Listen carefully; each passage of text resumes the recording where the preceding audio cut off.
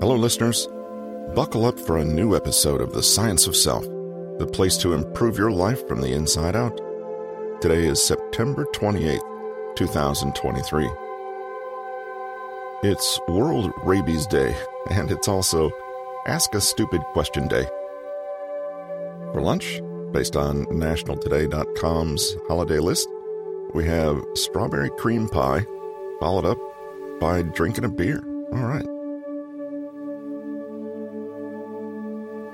Today's episode is drawn from Nick Trenton's book, How to Therapize and Heal Yourself, 15 Self-Therapy Techniques to Understand Your Past and Control Your Future.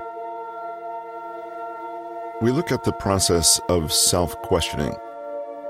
Self-questioning can help you increase your self-awareness, challenge limiting beliefs. It can improve your decision-making. It can help you solve problems more effectively, and it can also increase your resilience. If you want to learn more about our author, Nick Trenton, visit bit.ly/Nick Trenton. But for now, here's today's episode on understanding what you're made of, self-questioning.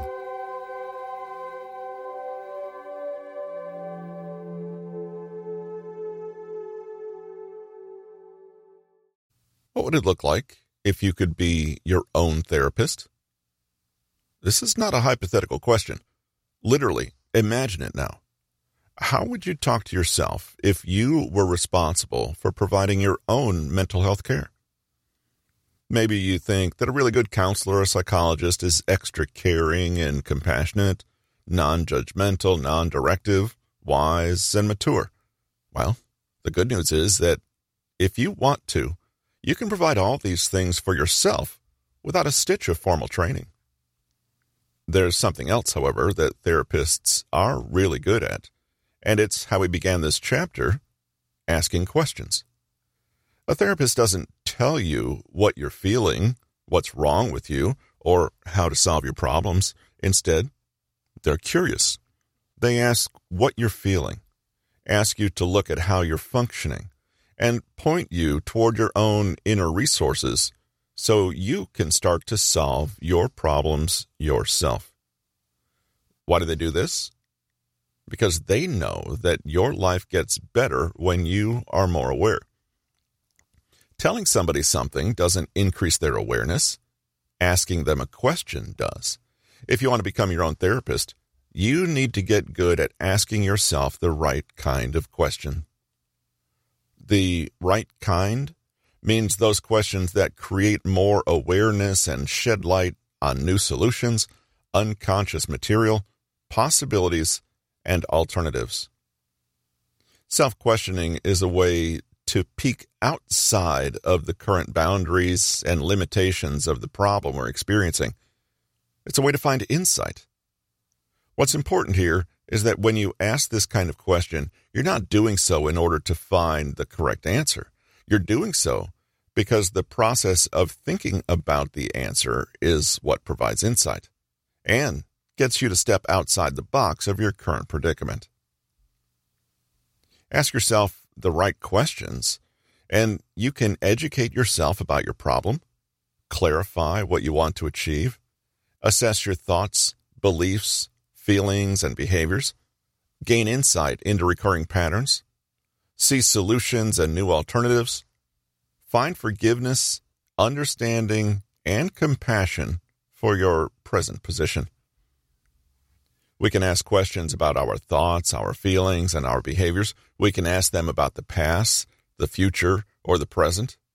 We can ask fantastical hypothetical questions or real concrete ones. We can ask whatever we like. There are no limits. In a therapy session, a counselor will use questions like a flashlight, shining a beam of awareness onto areas of your life that you may not have looked too closely at before. Here are a few common ones. What am I feeling now? In general, what do I think and feel in this situation? When are the times when I feel better, stronger, clearer, or more capable? What is one thing, no matter how small, that I can change right now? What am I avoiding right now? If my friend was going through the same struggle as I am, how would I make sense of their situation? What would I say to them? Are my thoughts distorted in any way?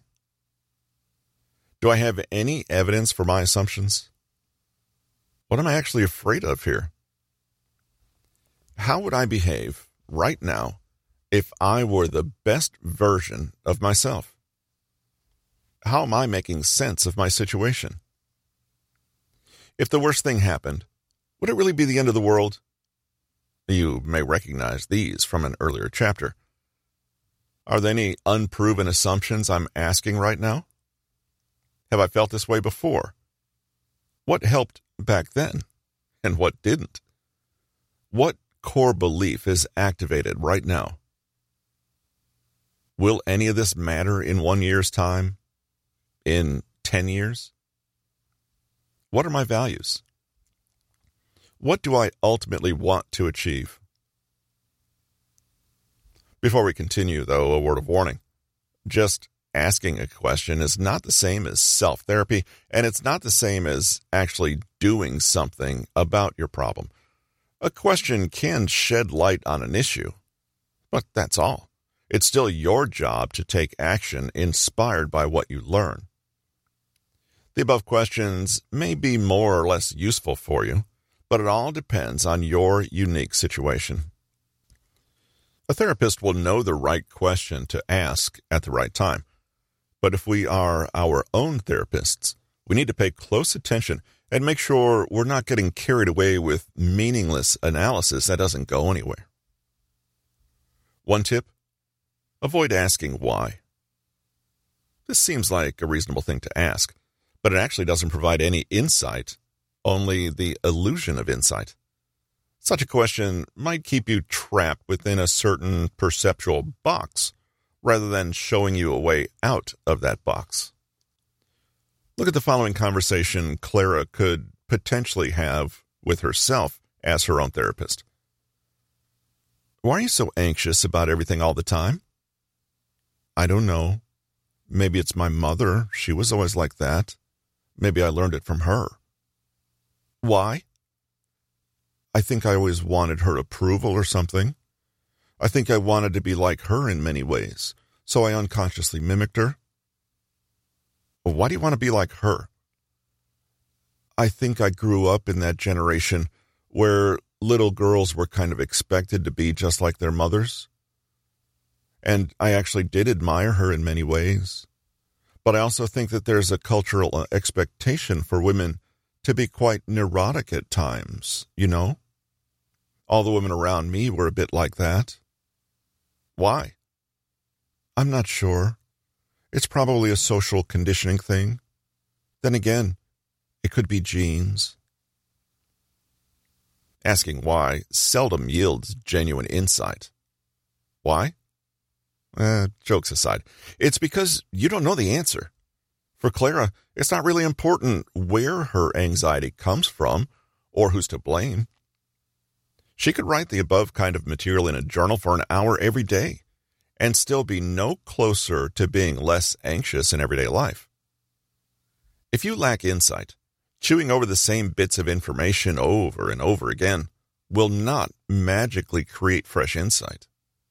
You'll simply reinforce all the same old assumptions, coming to faulty conclusions, or going around in circles.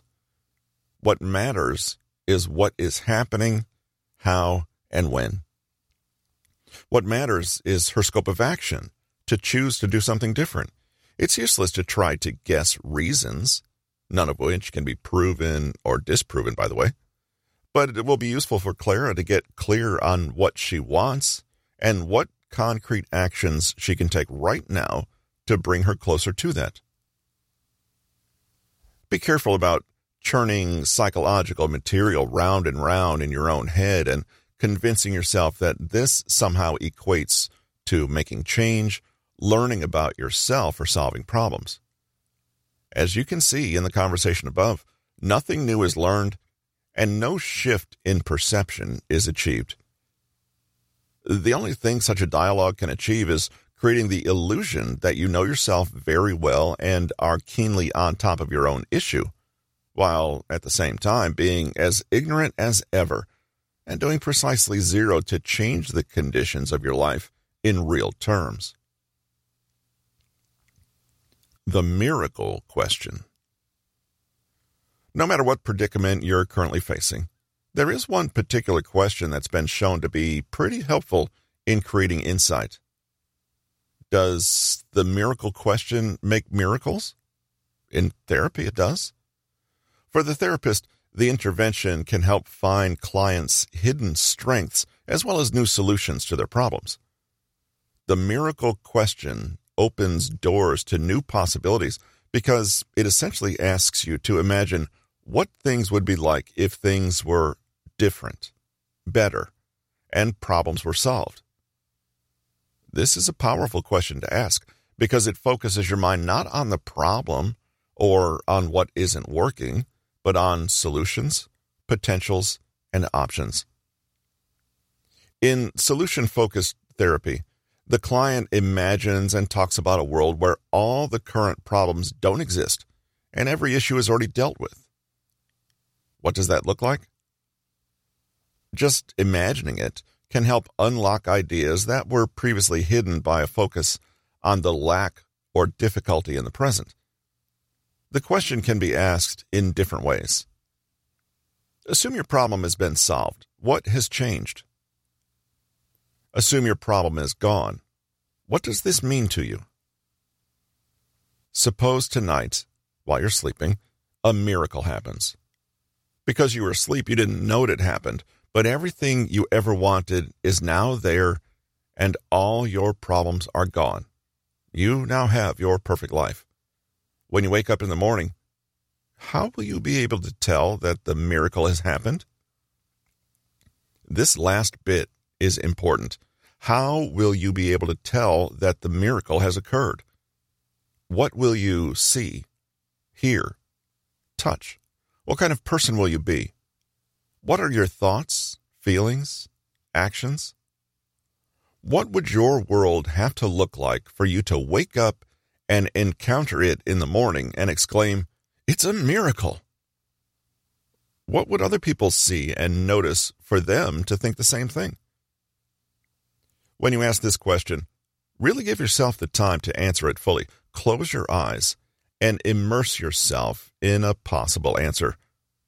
But don't jump in with yes, but, or reasons for why the miracle can't happen. Just assume it did, no matter how unlikely or crazy that seems to you right now. Become curious about what you notice after this miracle has completely come and gone. Be creative. If you can, spend up to 10 minutes doing this exercise and dwell on each detail. Then what? Remember that we're not just asking questions for nothing. Our insight only counts if we channel it into useful, value-driven, goal-oriented behavior that makes our lives better. Let's look at how that could happen. Let's say Clara asks herself the miracle question and fleshes out a full answer.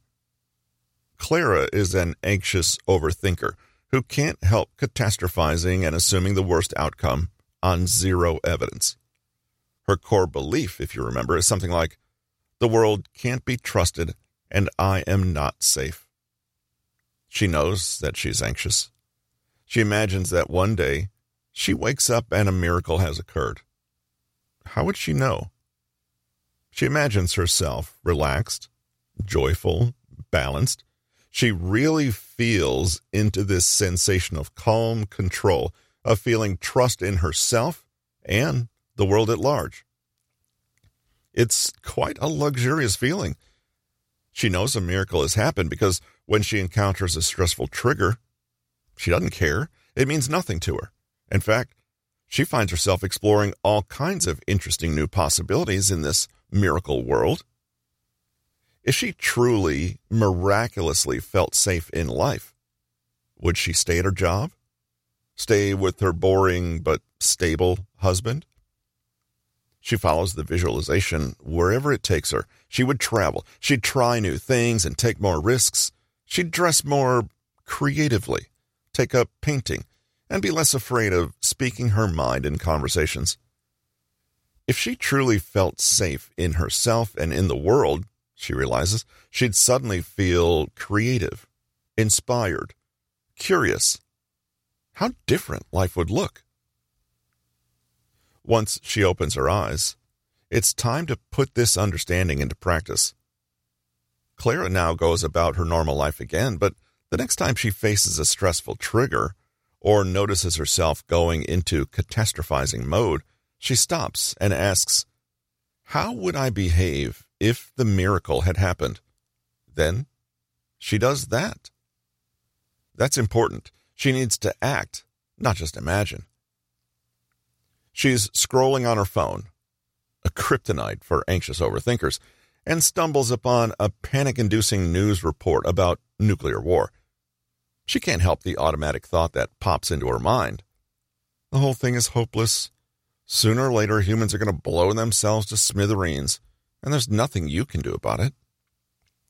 She looks at this thought and imagines how she would appraise it if the miracle had happened. Well, she'd feel a moment of stress, but then realize that there really isn't anything she can do, and that stressing about it won't change a thing, so why voluntarily stress? If she'd trust in herself, and perhaps even in a higher power, she would put away her phone and decide to be grateful for her life, to live right now, and to refuse to be guided by fear. If she wanted to, she could take conscious action that would work to reinforce her values, like donating to a refugee support program. Or maybe she'd go into the other room, hug her husband, and then carry on with creating the life she actually wants, like putting in a few hours of practice painting. Every morning, Clara reminds herself of the miracle question and how it felt to be outside of her current problem of anxiety. Remember, it's not only a verbal or intellectual exercise. She's trying not only to think something different, but to really feel it. Every evening, she looks at how her thoughts, feelings, and behaviors have changed. It will sound cheesy, but one day, Clara will wake up, and she will be living that miracle. The exercise will seem boring to her because she's no longer imagining anything. It's real. Part 2, Delving into the Shadows. When most people experience uncomfortable emotions, they want to do one thing and one thing only: get away from them. In fact, you may have picked up this very book with the unconscious expectation that it would relieve you from having to experience unpleasant feelings and take all of that away. However, this is the opposite of the mindset you need. As we saw above, what's required is a willingness to tolerate, accept, and be with emotions. All our emotions, no matter how uncomfortable they are, and without judgment. If you start to make awareness and self-exploration a bigger part of your life, sooner or later, you're going to encounter parts of yourself that you really, really don't like. Self-therapy contains a kind of irony. The process of improvement tends to bring more awareness to what isn't working, not less. However, our goal is not simply to numb ourselves or pretend away unpleasant truths. It's to genuinely improve, grow, and heal. This is where the technique of shadow work comes into play. Carl Jung was the psychiatrist, author, and theorist who first introduced the idea of the shadow. In simple terms, the shadow is our psychological blind spot. It contains everything that we can't see, i.e., that is outside our awareness. Every person has a shadow, but the idea is that if we can acknowledge it, accept it, and integrate it back into our awareness as something that rightly belongs to us, we enjoy greater mental health, authenticity, creativity, energy, and maturity. If you engage in self-therapy to any degree, you will bump up against the shadow at some point. how you deal with it makes all the difference in the world. When we're young, we have certain experiences that teach us that some parts of ourselves are acceptable and others aren't. In order to survive in the world and get our needs met, we unconsciously decide to disown those bad parts of ourselves and disidentify with them. We push them out of awareness. For example, our parents may tell us that our anger is bad and punish us when we yell or express frustration. So we put anger into the shadow. It hasn't gone anywhere, but we don't see it anymore. This dark side of our conscious awareness doesn't contain just bad things, by the way. We can also disconnect from and disown positive feelings, attributes, or thoughts. We may put into the shadow things like excitement, hope, silliness, and so on, because of early experiences that taught us these things were bad. So, what's the problem? Isn't it a good thing to section off the worst parts of ourselves? The trouble is that the shadow is never completely hidden. It still shows itself. However, it may do so in sneaky ways.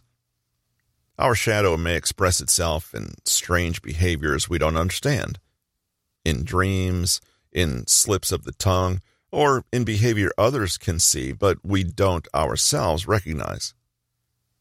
Perhaps our anger comes out in passive aggressiveness. We may say, "I'm the least angry person in the world," yet somehow others can feel the anger radiating off us anyway. It's because it's still there in the shadow. As long as we have a shadow, we'll remain at least partly unconscious of our deeper motivations and may be trapped in behaviors that are not good for us without really understanding why. On top of this, there's a sneaky phenomenon called projection, in which we end up incorrectly ascribing to others the feelings and thoughts we ourselves have, but have disowned and relegated to the shadow. The classic example is the person who is being dishonest, but has pushed that fact out of awareness. The shadow seeps out, however, in the form of them constantly accusing others of hiding something or being dishonest. They're projecting when they say, "The problem isn't in me, it's in you." In this way, what we are unconscious of can harm us. It can threaten our relationships, jeopardize our work, and weaken our potential. It can also leave us confused, immature, and fragile people who lack wisdom and self-knowledge. The solution? Again, it's awareness. According to Jung, we improve our lives and heal when we integrate the shadow. That may sound like a good idea, but nobody wants to look at their shadow. Nobody wants to face up to the things they cannot face in themselves, by definition. So, how exactly do we see what we can't see? Let's explore a few fundamental techniques and look at how Nick, who you'll remember from the previous chapter, can apply them to his life. Recall that Nick is battling a lack of motivation, depression, procrastination, and an overall pessimistic and passive attitude to life. What do you think is in his shadow? Accepting the shadow. Before going any further, be aware that what you don't want to do is continue to judge and condemn the bad parts of yourself. After all, this is precisely what caused it to be shoved out of awareness in the first place. No, we cannot be whole and integrate the shadow by heaping on more scorn or shame. Instead, we need to be curious, compassionate, and open-minded. To engage our shadow, we need a few things: patience, a genuinely accepting and non-judgmental attitude, honesty, the willingness to be brave enough to face things we don't like about ourselves. Here are a few ways to do that. Technique 1. Pay attention to your emotional reactions. Imagine someone has a drinking problem that they can't quite admit to themselves. In their shadow is everything they deny about themselves: a lack of self-control, frequent reckless behavior, even the habit of denial itself. They are unwilling to face up to the fact that they behave in ways they don't like when they drink too much, and are unwilling to accept the shame they feel because of it. In fact, they could go for years never acknowledging this problem. One day, this person notices themselves feeling extremely judgmental about a friend who smokes marijuana. They say, "It's totally irresponsible. Don't they care about what they're doing to their health? So reckless. They obviously lack self-control. I'm so disappointed in them." Others might be puzzled at this outburst. Why such a strong reaction? The answer probably lies in the person's shadow. Read through their thoughts again, and you'll see that this is, in fact, what they think of themselves. The shadow can hide from awareness, but it often shows itself as judgment of others, or strong and disproportionate reactions that don't quite fit the situation at hand. In Nick's case, one day he hears about an old friend from middle school who he hasn't seen in years. He's told that this friend has made a real success of his life and is now happily married with a thriving business and 2 gorgeous kids. Nick hears this story and instantly finds himself angry and annoyed. He finds himself making snide comments about how this friend probably just got lucky. He dwells on the idea, mocking and dismissing his friend's success, even accusing him of being a fake or a sellout. When someone teases Nick and suggests that maybe he's just jealous, Nick blows up. Jealous of that idiot? No thanks. At least I'm not some corporate moron who's happy to sell his soul. In fact, I pity him. Can you see what's happened? In Nick's shadow is everything that he sees as not a part of him. That means self-esteem, pride, and success. This friend sets Nick off because he reminds him of this disowned part of Nick who would prefer to think of himself as powerless and a bit of a victim. Imagine that what Nick says about this friend is actually what he himself is saying to that part of his psyche that represents competence, success, pride, and mastery. His violent reaction to these things in someone else is evidence of just how unable he is to accept them in himself. In Nick's case, integrating the shadow would mean acknowledging that if the friend can do it, so can he. It would mean reconnecting with his own feelings of pride and success and admitting that living an impressive life is something that he does, in fact, want. It's a good idea to become aware of anything that seems to push your buttons and causes a reaction that's bigger than it should be.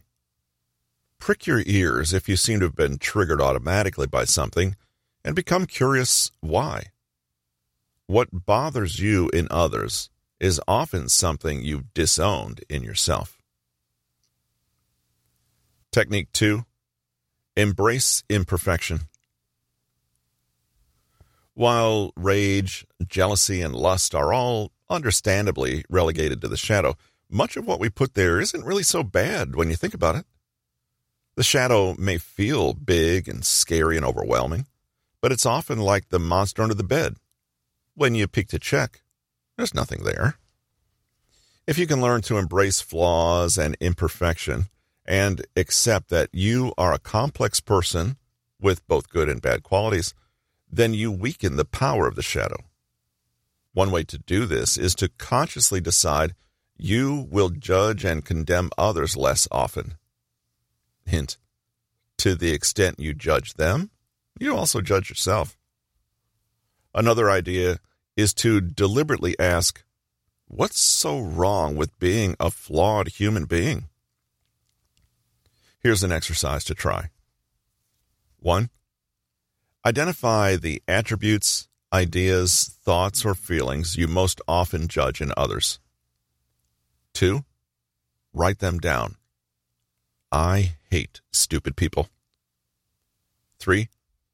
Now rephrase the sentences so they apply to you. I can be stupid sometimes. 4. Read through these new sentences and notice how you feel. Ask yourself, is it really the end of the world if they're true? Does it mean that you're not worthy of love or that you don't also possess good qualities? You may notice that the more forgiving you are about other people's stupid mistakes, the easier it is to accept occasional stupidity in yourself, and vice versa. 5.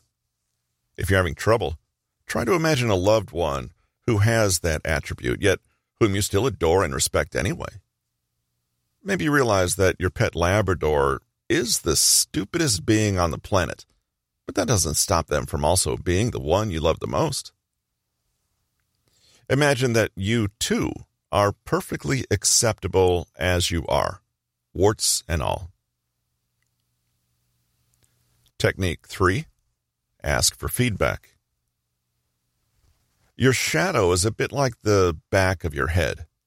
You can't see it, but it may be very visible to everyone else. Asking someone you trust and respect to help you see your blind spots takes some courage, but it's well worth it. Identify someone you believe knows you well. The last thing you want is to ask someone who will accidentally project their own shadow onto you.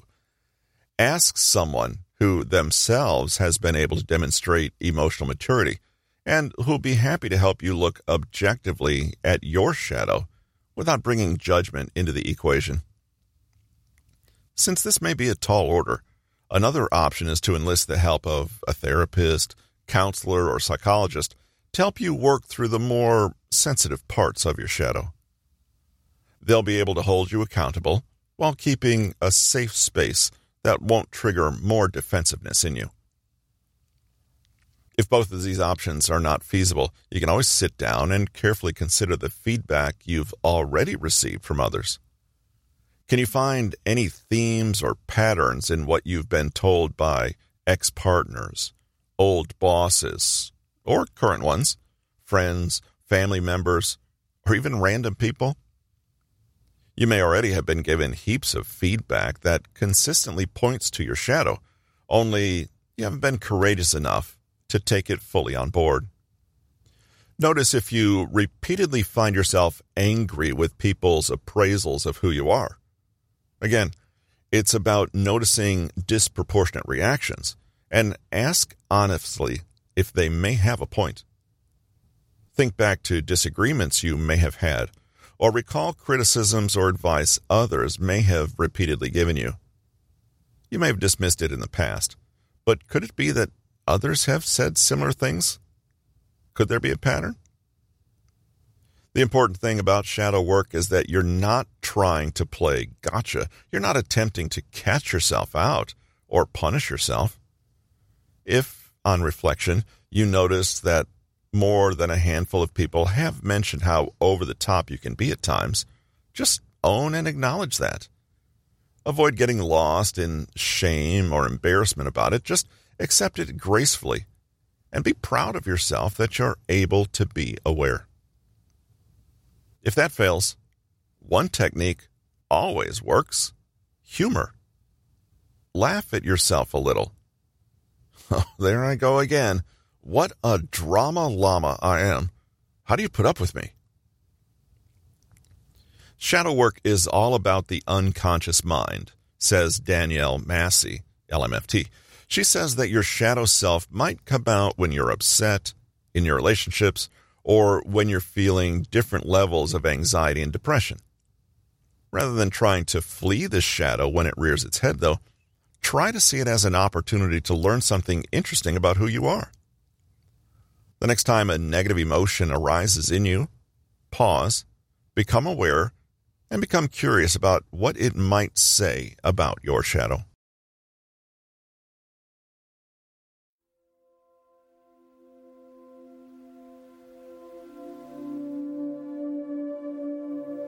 And that's it for this episode of The Science of Self. Be sure to sign up for our author's email list at bit.ly/Nick Trenton. And don't miss our next episode next Thursday.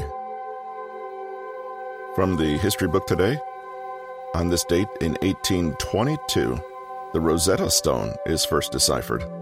And also, in 1908, the Model T begins production. In 1956, Mildred Babe Didrikson Zaharias, a pioneering female athlete, dies. She left us with this quote. She said it about sports, but it applies to much more than that. It's even harder to stay at the top in sports than it is to get there.